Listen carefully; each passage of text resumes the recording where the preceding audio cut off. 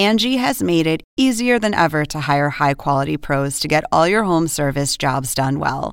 Just bring them your project online or with the Angie app, answer a few questions, and Angie will connect you with local pros who match your specific needs. Or book a service instantly at an upfront price. So join the millions of homeowners who use Angie to care for their homes and get your next home service job done well.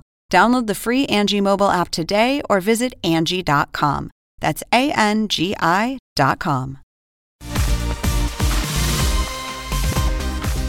A warm welcome to First Move, and great to have you with us for a special Oscar Week edition of the programme. First Move is handing out its very own coveted statuettes this award season, including Best Leading Man, Jerome Powell, the Fed chair, beginning 2 days of testimony before Congress. This starts on Tuesday. Investors hoping he will clarify the Federal Reserve's rate hike path. Good luck with that. The best economic picture goes to the US labour market for those blockbuster January jobs numbers. Economists say do not expect a repeat performance, however, when new numbers drop this Friday. And finally, the award for best makeup goes to Wall Street. Stock markets making up lots of lost ground last week. Even in the face of continued interest rate uncertainty, tech leading the way, in fact, up more than 2.5%. A bit US-centric, I have to say, on those awards. But the award fever on First Move does not end there. Later on the programme, we will hear from the director and the producer of the Oscar-nominated short docu-film The Elephant Whisperers. You may have seen it on Netflix, the story of a South Indian couple who adopt and raise an orphan baby elephant ragu. The film delivering a powerful message about the impact of climate change on animal populations and the critical need for greater conservation efforts. A pachyderm-packed show indeed. Let's begin with a look at global markets. No elephant-sized gains so far, at least. US futures are currently higher, as you can see there. Green arrows in Europe too, after a mixed Asian handover. Stock and solid gains in South Korea and Japan, but a sluggish start to the trading week for Shanghai. As you can see, they're down 0.2%. Investors are reacting cautiously, I think, to Beijing's modest 5% economic growth target for 2023 and its goal to increase military spending by some 7% plus. All this unveiled at the ongoing Chinese National People's Congress. We'll be discussing all of this, as well as President Xi's latest moves to shore up power, with Leila Miller, the CEO of China's Beige Book, who, of course, is the biggest private data collector in China. So what they're seeing in terms of growth rebound, also going to be interesting too. Plenty to come on the show. But first, we do get and begin with the latest from Ukraine, where Russian forces are fighting to encircle the eastern city of Bakhmut. This map helps explain the situation today. As you can see, Russian forces now have the city surrounded on 3 sides and are attacking Ukrainian forces from both the air and the ground. Kyiv vowing to continue to defend the city and to keep a key supply line open. Melissa Bell is in the capital for us. Melissa, Russia has spent months now trying to capture this particular region. Even the US Defense Secretary Lloyd Austin saying today and emphasizing the symbolic nature of this fight rather than the strategic and operational value, not to detract away from the work of forces there. Just talk us through the latest. That's right. The American Defense Secretary speaking to that symbolic value. It is also, of course, at this stage, Julia, about the amount of Ukrainian blood that has been spilt defending this city. But the message this morning, very much that the Ukrainians intend to keep on trying to buy time. That's been the aim of the last few days and will be, no doubt, of the next few, that every hour, every day that they can hold on to it is an extra day where not only they're preventing a westward move of Russian troops, but it is also about degrading the Russian war capability, its men and its equipment. A meeting this morning here in Kyiv between President Zelensky and his defense staff, suggesting that they're not only looking to hold it, but actually to send more men in.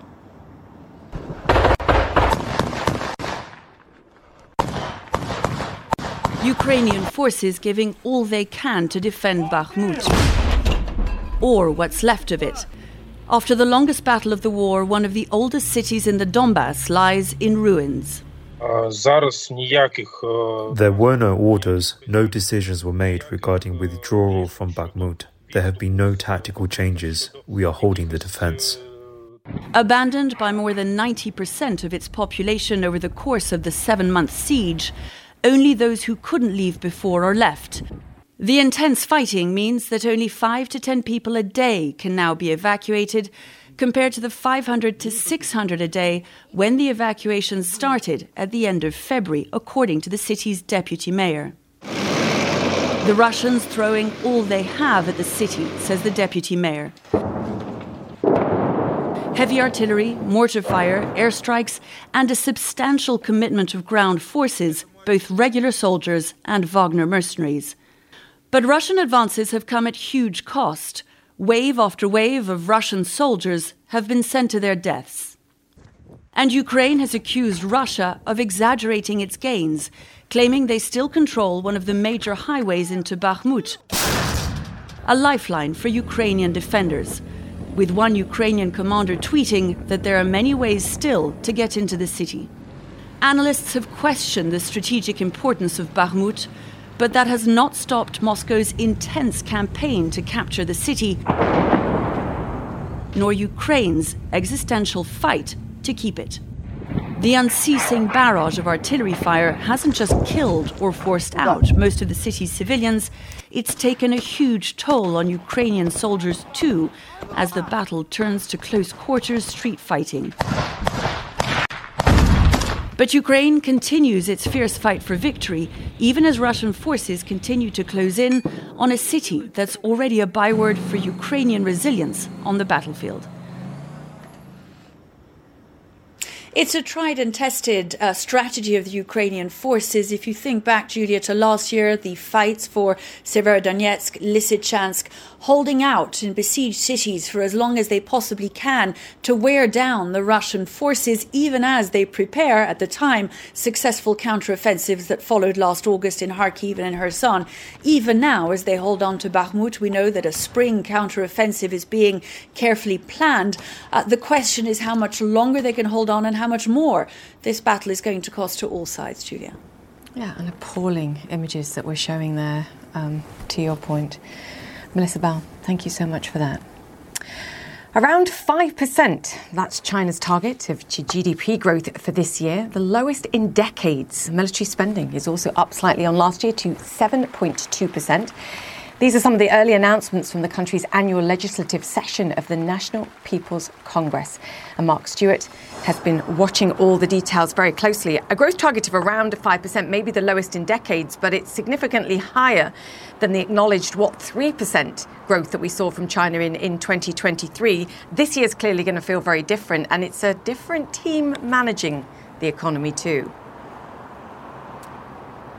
Indeed, Julie, I think one thing that we're looking for from Beijing is the shift in political leadership under Xi Jinping.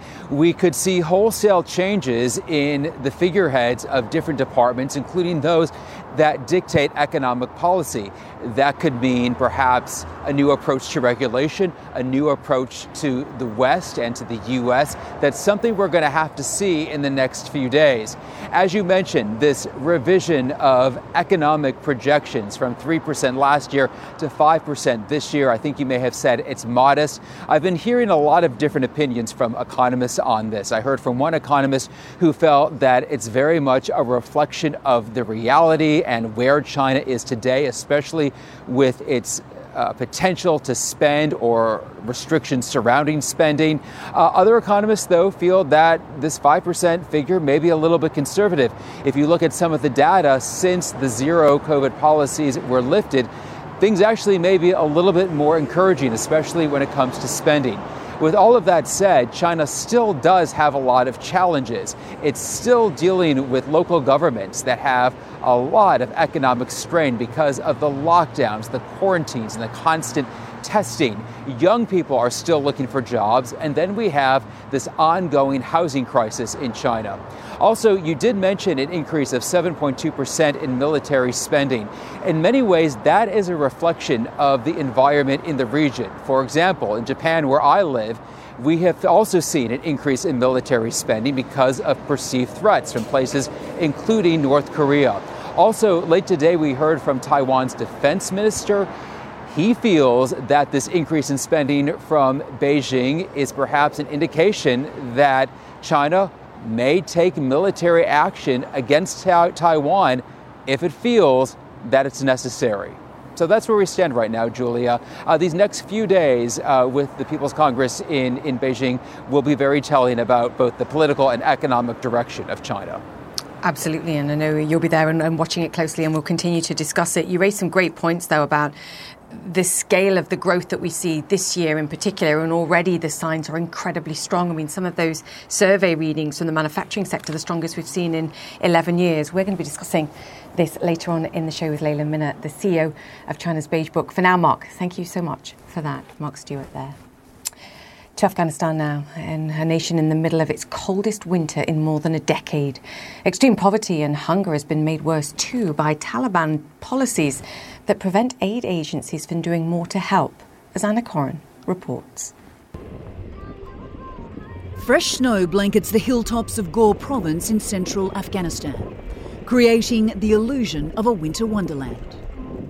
But for those who live here, there is no wonder, let alone glimmer of hope. Simply staying alive is a daily struggle. For this family, their young son lost that battle. Now they huddle around his hillside grave, offering prayers to 6-year-old Wahid, who just days ago froze to death. I miss my brother, and that is why I came to visit him at the graveyard, she says. Abdul Zahir moved his family to the township of Firozkoh in Ghor, looking for work as a labourer. But with an economic and humanitarian crisis gripping Taliban-controlled Afghanistan, he was unable to make ends meet. I had nothing to burn to keep the house warm, he explains. I checked on the children during the night and their bodies were numb. I realised my son had died of frostbite. This is a photo of him last year, he says, and this is his dead body. An unprecedentedly brutal winter has claimed countless Afghan lives this year, but so too has extreme poverty. This has been exacerbated by the repercussions of the Taliban government's dystopian gender policies and the response by the international community. Almost a year ago, the Taliban banned female secondary students from attending school. That has morphed into a nationwide ban on all female education. But it was the Taliban's decision in December banning women from working for non-governmental organisations that forced humanitarian aid groups to abruptly halt or suspend operations. There is 28 million Afghans in desperate need at the moment. 28 million. And we're not even reaching a fraction of those. The Norwegian Refugee Council says they normally help 700,000 Afghans each year, but their operation has been drastically pared back. Its Secretary General recently travelled to Kabul, pleading with the Taliban to allow female aid workers to return to work. It's at its worst hour. It's never been as bad as it is now. 35-year-old Safura wipes away her tears as she grieves for her husband, who perished from the cold also in Ghor province, father and breadwinner for their 8 children, the youngest just 2. Now she's wondering how to keep her family alive. I have no education, she says. My children need food. What should I do? 3 of her children are girls, including 12-year-old Mamlakat, who knows all too well what happens to poor young Afghan girls who reach puberty. I am worried that if we don't have food, my brothers will be forced to sell or marry me under pressure, she says. I don't want to get married. I'm a kid. I don't want a husband. US charity Too Young to Wed says it's been able to provide emergency aid for the family and many others. But founder Stephanie Sinclair says the avalanche of need is overwhelming, and they're unable to help everyone. To me, it's unconscionable that the international community is not paying more attention to what's happening to women and girls in Afghanistan. It is simply just inexcusable that we're not doing everything in our power to try to change the course of what's happening there. We have to do better. And with the UN predicting 2/3 of the population will require humanitarian aid this year, Afghan children like Mamlakat can only hope the world is listening. Anna Corrin, CNN, Hong Kong. Iran's Supreme Leader Ayatollah Khamenei is calling the poisoning of hundreds of schoolgirls across the country a, quote, unforgivable crime. That's not enough for furious parents, though, who are taking to the streets of Iran calling for action, as our Nemel Bagir reports. Furious parents outside an education office in Tehran, challenging Iranian authorities desperate for answers. After what is believed to be the worst day of incidents of suspected poisonings at girls' schools. These videos were filmed on Saturday, which marks the start of the school week in Iran. For months now, Iranian schoolgirls and their families have been speaking out about incidents of suspected poisoning. The numbers of incidents reported to CNN in the dozens. Then, over the weekend, dozens more. CNN was able to verify these new incidents using video and witness testimony across 10 provinces. The US and others are calling for Iran's authorities to investigate these incidents. But speaking to CNN, medical sources say they have been barred by hospital administrators from sharing details of symptoms and test results, even with the patient's parents. We dubbed this doctor's voice for his safety. I'm inside Iran. My phone is being monitored. I can't share any more with you. Iran's interior minister, after months of vague statements, now says suspicious samples have been found and are being assessed at laboratories. Parents, though, say they don't trust authorities to investigate. To hell with this country and its rulers. We would be better off without a leader. This is our country. They don't know what they're doing. They don't even have medicine. All the incidents begin in a similar manner, as described to us by students. A noxious smell, and then I felt dizzy and fainted. I had dimness of vision and heart palpitations. All of us had identical symptoms. Palpitations, my hands and legs were numb and frozen. I was shaken. We had tears coming out of our eyes. With no one so far held to account and parents no closer to answers, many continue to risk their lives to challenge Iran's authorities. Nemel Bagir, CNN, London. OK, coming up here on First Move. The elephant was... An Oscar nomination celebration, a powerful story of love between humans and these adorable animals. The creators of The Elephant Whisperers, coming up later in the show.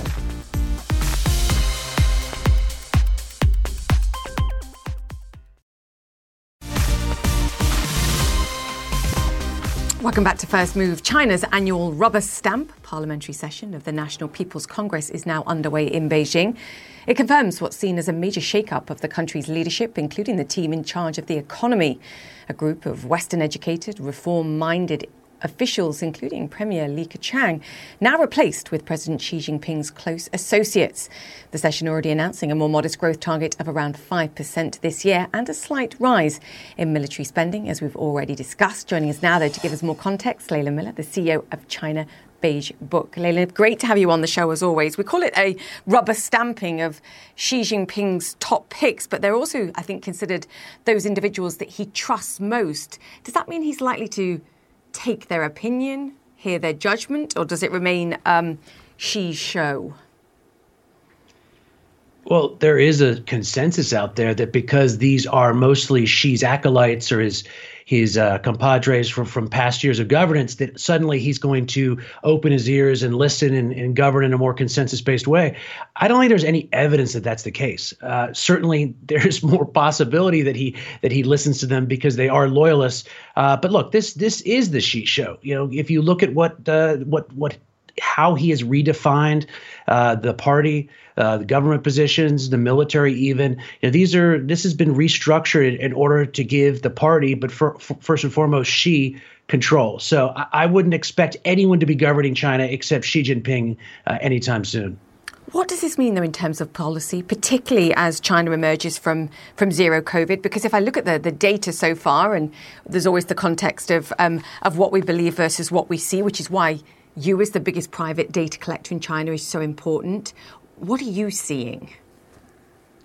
Well, there was a weird expectation that the People's Congress would be used as a way of just, ramping up growth in a massive way, just a real focus on skyrocketing growth back to the old ways. That's not what this is about. This is we're getting back to business type of mentality. It's why the growth target disappointed a lot of people. Look, you are going to have stronger growth in 2023 because, firms are getting back to investing and borrowing and hiring. There's going to probably be some measure of revenge consumer spending, at least in services. And the numbers from 2022 were absolutely awful. So even a moderate performance will show pretty strong levels of growth. But I think it's a mistake to think that Xi Jinping looks back the last couple of years, saw all the mistakes he made, has rethought his view of the world, and is going to reprioritize high levels of growth. That's not where China is. That's not where the party is. They are going to deprioritize growth going forward. At the same time, 2023 is not going to look too bad. There's many questions I could ask to follow that. Let's talk short term and then we'll talk beyond 2023. I remember vividly in conversations that we had last year, you were saying that firms were saying, look, we're not going to borrow, we're not going to invest, we're not going to hire again, vitally important, until COVID's over. What are they telling you today? And how does the mood music feel? Well, look, COVID zero is over now. So all these firms, which did tell us they were not going to be involved, they were not going to reactivate until COVID zero is over. Well, they're going to reactivate. Now, it was a mistake calling, what happened in November, December, even January, a reopening because, China had pulled off the COVID zero Band-Aid, but firms were not reactivating. What people were doing is getting sick. And so that has really been the dynamic. December, January, February. You've seen some bounces in travel around Lunar New Year and hospitality and chain restaurants, but the economy is not yet reactivated. When we get into March, definitely April, you're going to start seeing a reactivation of the economy. You're going to see a cyclical bounce back. Firms will get back to business. And so the second quarter should look very good. The question then will be, at the second half of the year, if you've already got an organic recovery, are they really going to want to layer policy support on top of that? I think you should be very skeptical that that's what their plan is. So don't expect stimulus unless it's really needed. And what you're suggesting is it won't be. You use the term revenge spending. And I spoke to the Hong Kong Stock Exchange CEO in Davos, and he said the same. And I challenged that in some way just by saying, look, you have a high youth unemployment rate in China at this moment. Surely that's going to make younger people a little bit more reticent to spend. There's also huge cultural differences between China and the United States, where clearly we've seen it and it's supported the economy, and a relative lack of social safety net. How much revenge spending are we really going to see? Well, I actually agree with that completely. I think that you should see in the early months, there has been suppressed consumption for a long time. So people who haven't been able to travel for 3 years, they're going to start traveling around the country. People who haven't been able to eat at a restaurant for a while, they're going to start eating out a little bit. But I think you're absolutely right. This idea that there's trillions of yuan in deposits that's been deposited at a bank, they're going to immediately be pulled out so that Chinese consumers, Chinese households could spend. I always have thought that was a pipe dream. So I think you're going to look at better consumption numbers in the early going, particularly in certain services subsectors. But yeah, I think that's absolutely right. There's not a propensity to spend by Chinese consumers. And I think that based on what they have seen the last several years, they're only going to be more restrained and more contemplative about how they spend their money. Someone who's pretty world-renowned, I think, for investing in a frontier in emerging markets is Mark Mobius, the founder of Mobius Capital Partners. And he was quoted in an interview with Fox Business over the weekend suggesting that he can't get his money out of China and that investors need to be very cautious, particularly international investors. He said that he's having to provide paperwork for where this money came from over the last 2 decades. Leland, are you hearing anything like that, or concerns from international investors that whereas they've had money there in the past, one, they can't get it out, or they're very reticent to put money back in, even with the end of zero COVID? Well, I don't know why anyone would be keeping their money in China. It's a closed capital account to start with. And when the economy is really bad, when the leadership is worried about capital outflows, they crack down on these rules particularly hard. So I don't know why Mobius keeps his money in China. That wouldn't be my pick. But look, you have to realize that the system they have will be will be safeguarding the Chinese domestic financial system. And that means making sure capital outflows are not a problem. So, yes, we are hearing that. And the worse the economic data is, the more stringent they are. If things go really well in 2023, maybe they let up on some of this. But look, there's a reason it's called a closed economy. Yes, there are other ways to get Chinese exposure rather than directly investing it in the country itself. What about beyond 2023? We're clearly going to see a growth impulse. The base of 2022 is pretty miserable, so that's going to help the economic numbers this year shine. And what about 2024? And beyond? Well, that's right. 2023 will look good just by virtue of the fact that 2022 was so bad. So you'll see growth pop. But that is not the dynamic that long-term investors should be looking at. You will see a cyclical bounce back in 2023. But the larger dynamic, the more important trend is the long-term structural slowdown. That is not going away. It has been supported by what the party is saying. They're being very clear. They're deprioritizing growth. They're walking away from the old stimulus playbook. What they want to do is guide the country towards slower, hopefully healthier growth and more self-reliance against policy pushes in the United States, that'll ring fence advanced technology or investment flows from the country. So there is not a return to some old paradigm of high levels of growth just because you see better levels of growth in 2023.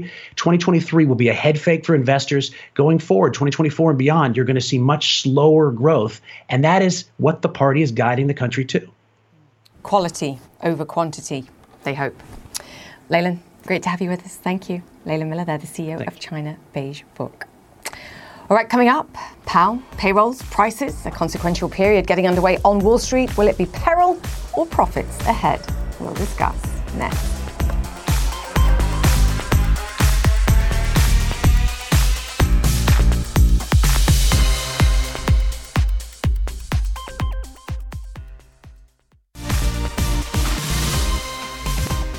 Welcome back to First Move. US investors back at work this Monday. I hope everyone had a wonderful weekend. It was a birthday weekend for my mother too. Happy birthday, Mum, for Saturday.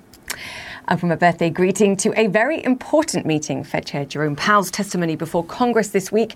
Just one of the many sizable challenges for investors in the coming days. Lots of important jobs-related data too.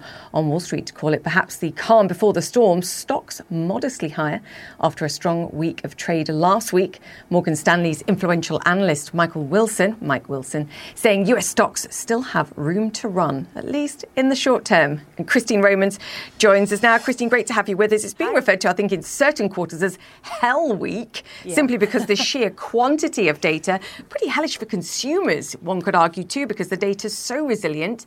It means the Federal Reserve have to keep hiking rates. Yeah, I mean, you look at the job market and how the consumer behaves, and the Fed, after 8 rate hikes, will still have to keep going here. Those are two parts of the economy that have been unbowed to all this pressure from the Federal Reserve and these higher interest rates. And this week, we're going to get so much information, just so much information. So I really wouldn't even know how to trade this week, to be quite honest, if I were a short-term investor, because you're going to have Powell testimony on Capitol Hill. Well, he'll likely be hammered for doing too much and hammered for doing too little, depending on who's doing the questioning there. You're going to have all kinds of minor and major jobs data. And the job number on Friday could show some still resilience in the U.S. labor market. We also know we're going to hear a new JOLTS number. And for wonks like us, we know that means how many jobs are out there for every available worker. And it's 2 to 1. So it's a very tight labor market here still. So a pretty strong underlying situation for the Fed, a Fed who's been trying to slow this thing down. Yeah, and that 2 to 1 ratio, of course, allows workers to have the power to demand higher wages, which feeds the inflationary picture too. It's interesting because you and I, and the debate continues of a soft landing, a hard landing in the economy, a no landing at all, just growth continues to go. And I posed this question to Mark Zandi, the chief economist at Moody's, and he said, I'm not talking about a no landing, I'm talking about a slow session, so going nowhere fast. But the noises from Federal Reserve board members is, look, we're going to have to continue to raise rates. And despite popular opinion that perhaps interest rates will come down quite quickly, even when we get to the end of rate rises, they're going to stay high. Well, look, and Mark Zandi also makes a really good point, I think, in that for a year now, you've been hearing people say a recession is right around the corner. And for a year, they've been wrong, right? The conventional wisdom has been wrong. And so we don't really know what is around the corner. What we do know is that there's a lot of uncertainty here. There's more risk than we're comfortable with. And we've got an underlying, I find it fascinating the consumer is so strong here. Your last guest called it revenge buying in the Chinese market, but I feel like that's a good word for what we're seeing here after the slowdown from COVID, and now people are spending on experiences. Even with inflation, they continue to go out there, and the job market is still strong and supporting that spending for now. So I guess we just don't know what's around the corner, and that's what is so kind of maddening about this situation, and why this week I think will be a hell week for investors, because you'll be able to read this data a lot of different ways, I bet. Yeah, and that consumer cushion that built up, the $2.5 trillion worth of cash that built up during the pandemic that people continue to spend. Except, Christine, and you and I always do this, and I think it's vitally important to point out that for the lowest quintile of the economy, perhaps even more in the United States, they're in recession. They're already feeling it, and the money that they'd managed to build up, if they managed to build up any at all, is spent. So we always have to be careful of these aggregate numbers, and I banned it, actually, while I was talking to Mark. Yeah, more aggregate. I think it's a very good point that the bottom quintile is in a terrible position right now, especially since we've gone off this COVID cliff of extra benefits to help people with their food stamps, SNAP benefits as we call it, with other help, to pay bills. Those things have all expired, including tax breaks for a lot of folks who are the lowest earners. So that's all gone, right? And you still have inflation biting and not coming down very quickly. So a very, very good point to flag there.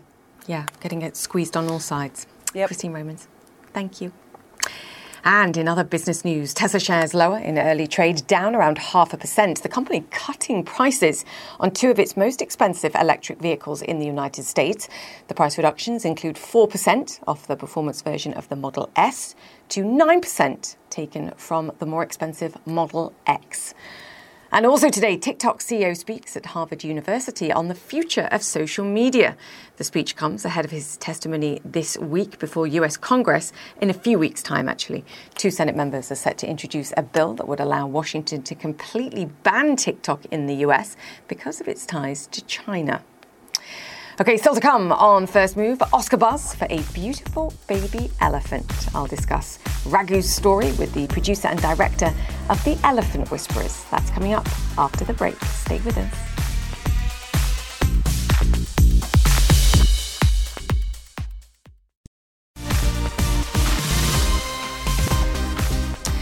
Welcome back to First Move. The role of Indigenous peoples in protecting our planet cannot be underestimated. According to the World Bank, they make up around 6% of the world's population, but safeguard as much as 80% of the Earth's precious biodiversity. Well, my next guests have made an acclaimed film that highlights the bond humans have with the Earth and the animals that inhabit it. The Elephant Whisperers tells the story of Boman and Belly, a couple in South India who have devoted their lives to taking care of Ragu, an orphaned baby elephant. You can see him here. The buzz around the film has been widespread. It's also the first all-female-led film from India, I believe. And now it's been nominated for an Academy Award for Best Documentary Short. And while the film showcases a unique family dynamic, it also quietly highlights the impact climate change is having on the Asian elephant population. And I'm pleased to say joining us now are the director and producer of the film, Kartiki Gonsalves and Guneet Monga. Kartiki is the only South Asian woman director nominated for Best Documentary Short this year. Ladies, welcome and huge congratulations. It's a huge moment for you. It's a huge moment, I think, for Indian film, but also for the Elephant Whisperers, whose incredible work you documented. Guneet, let's begin with you. The message that you wanted this documentary to send. For us, this is about conservation. This is about coexistence. It is about getting humans closer to the animal world, because there is a way where there is a coexistence between both of them. So we wanted to lean into that, the emotional aspect of the wild and the nature and the man with our film Elephant Whisperers. Yeah, and the debt we owe, I think, to Indigenous peoples all over the world who protect all of that biodiversity and ecosystem and the animals for us. Kartiki, that was what was so pivotal. One of the things that was so pivotal about this for me, the cinematography is incredible. You did such an amazing job with this. But also, this is so personal for you because it's the part of the world where you grew up. Yes, it all began when I was driving on my way from Ooty to Bangalore, and I saw this tiny little elephant calf on the side of the road. And you had this little calf walking around holding on to Bowman's hand. And I saw that there was this very special bond. So I pulled my car on the side and I jumped out and I went and joined them to the river. And they were just splashing around in the water and it was just really beautiful. I noticed that there was this unusual family dynamic that was there. And during this time, I also realized that there was this bittersweet beginning to the story because the Asian elephant is just losing its habitat at a very rapid pace due to encroachment and climate change. In a fast developing country like India, there are roughly about 35,000 to 40,000 Asian elephants left. And the situation is very grim. We're losing elephants at alarming rates due to poaching and human-animal conflict. But I wanted the story to be positive. Why focus on all the depressing parts when we were living in this beautiful place? And I think in this time, there are just so many stories of animals being killed, species dying out. And this was a positive story that highlights the beauty of man and animal working together. I believe coexistence is the way that we move forward into the future. And only with mutual respect and cooperation can we save the planet. Yeah, I mean, the message is so important, Kartiki. I think one of the things that I'd sort of imagined, but I didn't realise until I watched this, is how tame these gentle giants are when they're in this situation. I mean, he's playful, he's naughty at times. There is this sort of parent-child relationship with his parents and the elephant whisperers, but there's something critical to these elephants for the society there too. They're a fundamental part of the society. I'm hoping that people will be able to relate to Raghu. So many films show the danger of animals, and I wanted to show the love and connection to animals. The elephant is such a large animal, and they need to be treated with respect, but they're also loving and capable of lifelong bonds. They seem to have a sense of humor as well, and they have so many similar traits to humans, and I hope that people will switch from seeing them as the other and start seeing them as one of us. Yeah, and there's deep spirituality in this too, Guneet, if you can comment on this. Because Bowman isn't just an elephant protector, he's also a Hindu priest. And one of the quotes for me which really stood out, this is God's presence in my life. Without him, we have nothing. And he was referring to Raghu as providing that sort of spirituality and that touch point, I think, with God. Yes, it is. For us also, it is a sacred bond. It is deeply spiritual, just watching the whole experience and their work with Raghu and with Amu, their connection with each other. For us also, this is absolutely a sacred bond between wild and human. And yes, he does look at it as a blessing from God. And there are just so beautiful things that Bowman says, like, you know, we get everything we need from the jungle, and we take only as much as is sufficient. You know, so whatever we need, we have. But the concept of sufficiency is so important. And that's what the indigenous community really takes care of. And yes, we do have Ganesha as a lord in India. And they do pray and they do relate to blessings of elephant for their as that is the work that they do, is working with elephants. And this is the first time that this couple was able to protect a baby elephant and bring it back as Raghu was orphaned, and raise it well to a healthy elephant. And the story doesn't shy away from that. It is a sort of a visual safari and so beautiful in terms of the relationships. But Kartiki, you don't shy away from the fact that Raghu was orphaned and how he was orphaned.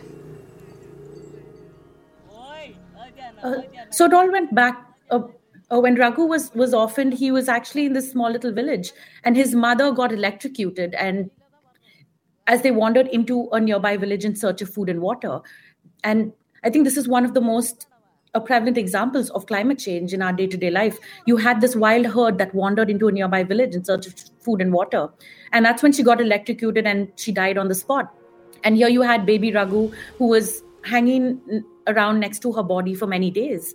And post that, he went and moved off and he joined a herd of cows. We started eating grass, and I think he was not able to get enough food because he didn't have the stomach of a cow. And then after that, he sort of resorted to moving towards the local village, where he started stealing fruits and vegetables from the local shops nearby. And that's when he got attacked by stray dogs. And that's the reason he does not have a tail at this point. And that's when the forest officers intervened and the local people.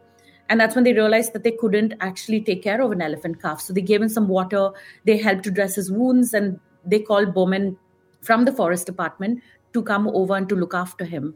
And after about a month or so, after he got slightly more recovered, this is when they took him back to the camp. And they also tried to reunite him with his herd during that time, because the forest department really looks at trying to reunite calves that are orphaned or abandoned to try and find their wild herds. And when everything fails is when they actually think about bringing the calf back to the camp. Yeah, and he was 3 months old, and I know you were filming this for over a period of 5 years. It's just incredible. Okay, very quickly, because I have 2 minutes left. Fast forward to the moment, and we showed the video in the tease where you realised that you had an Academy Award or an Oscar nomination, and everyone's jumping around in huge excitement. It's a huge moment for the Elephant Whisperers. Here we go. This is it. I love this. Guneet, tell me how this moment felt, and what winning would feel like. I mean, we're already so grateful to be shortlisted, so grateful to be nominated. We're so grateful to be here for the whole experience. The film is live on Netflix.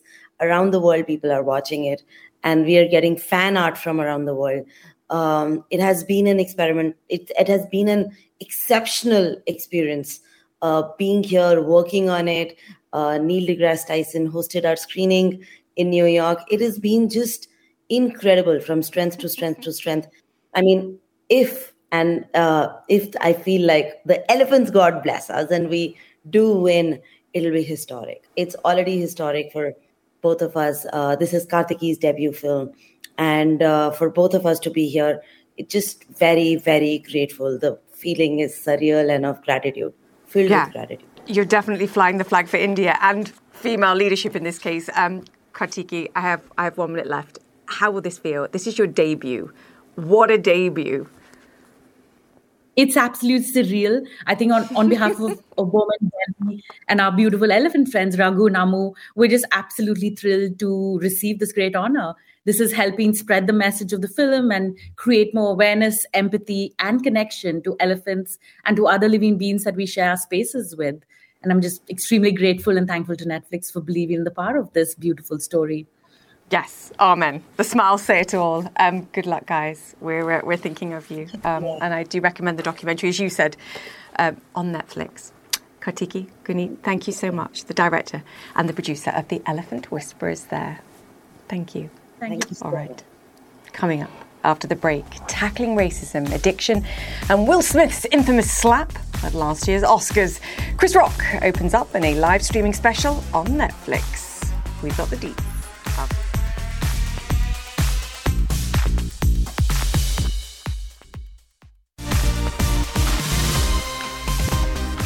Welcome back to First Move. The actor and comedian Chris Rock finally addressing that slap from Will Smith at last year's Academy Awards. Remember that? Rock was snapped after making jokes about Will Smith's wife, Jada Pinkett Smith. CNN's Stephanie Elam has more. I'm going to try to do a show tonight without offending nobody, okay? I'm going to try my best. You know why? Because you never know who might get triggered. Chris Rock on stage and hitting back at Will Smith nearly a year after the infamous Oscar slap. People they always say, words hurt. That's what they say. Got to watch what you say, because words hurt. You know, anybody that says words hurt, has never been punched in the face. Will Smith practices selective outrage. Rock suggesting Smith's response to his Oscars joke about wife Jada Pinkett Smith's hairstyle was more about their relationship than him. His wife was her son's friend. She hurt him way more than he hurt me. Rock covered a wide range of topics, including addiction, abortion, and racism, but left some of his sharpest lines for Smith.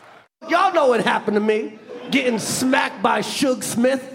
I love Will Smith. My whole life I loved this. My whole life I root for this, okay? And now I watch Emancipation just to see him get whooped.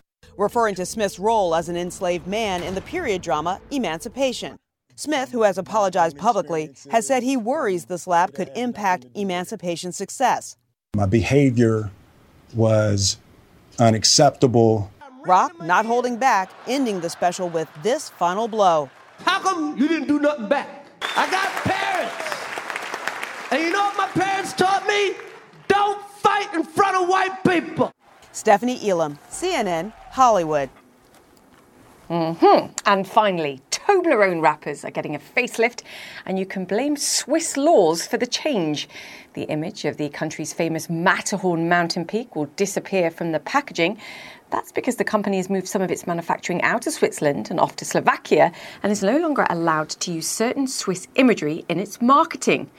It doesn't pass the Swissness test. Also, the wrappers now say established in Switzerland rather than of Switzerland. As long as it tastes the same, I can live with that. Also, that mountain looks rather like any of those mountains in the Tatra Mountains, I believe, between Slovakia and Poland. I wouldn't change a thing. That's it for the show. If you've missed any of our interviews today, they will be on my Twitter and Instagram pages. Search for @JChatterleyCNN. In the meantime, Connect the World with Becky Anderson is up next, and I'll see you tomorrow.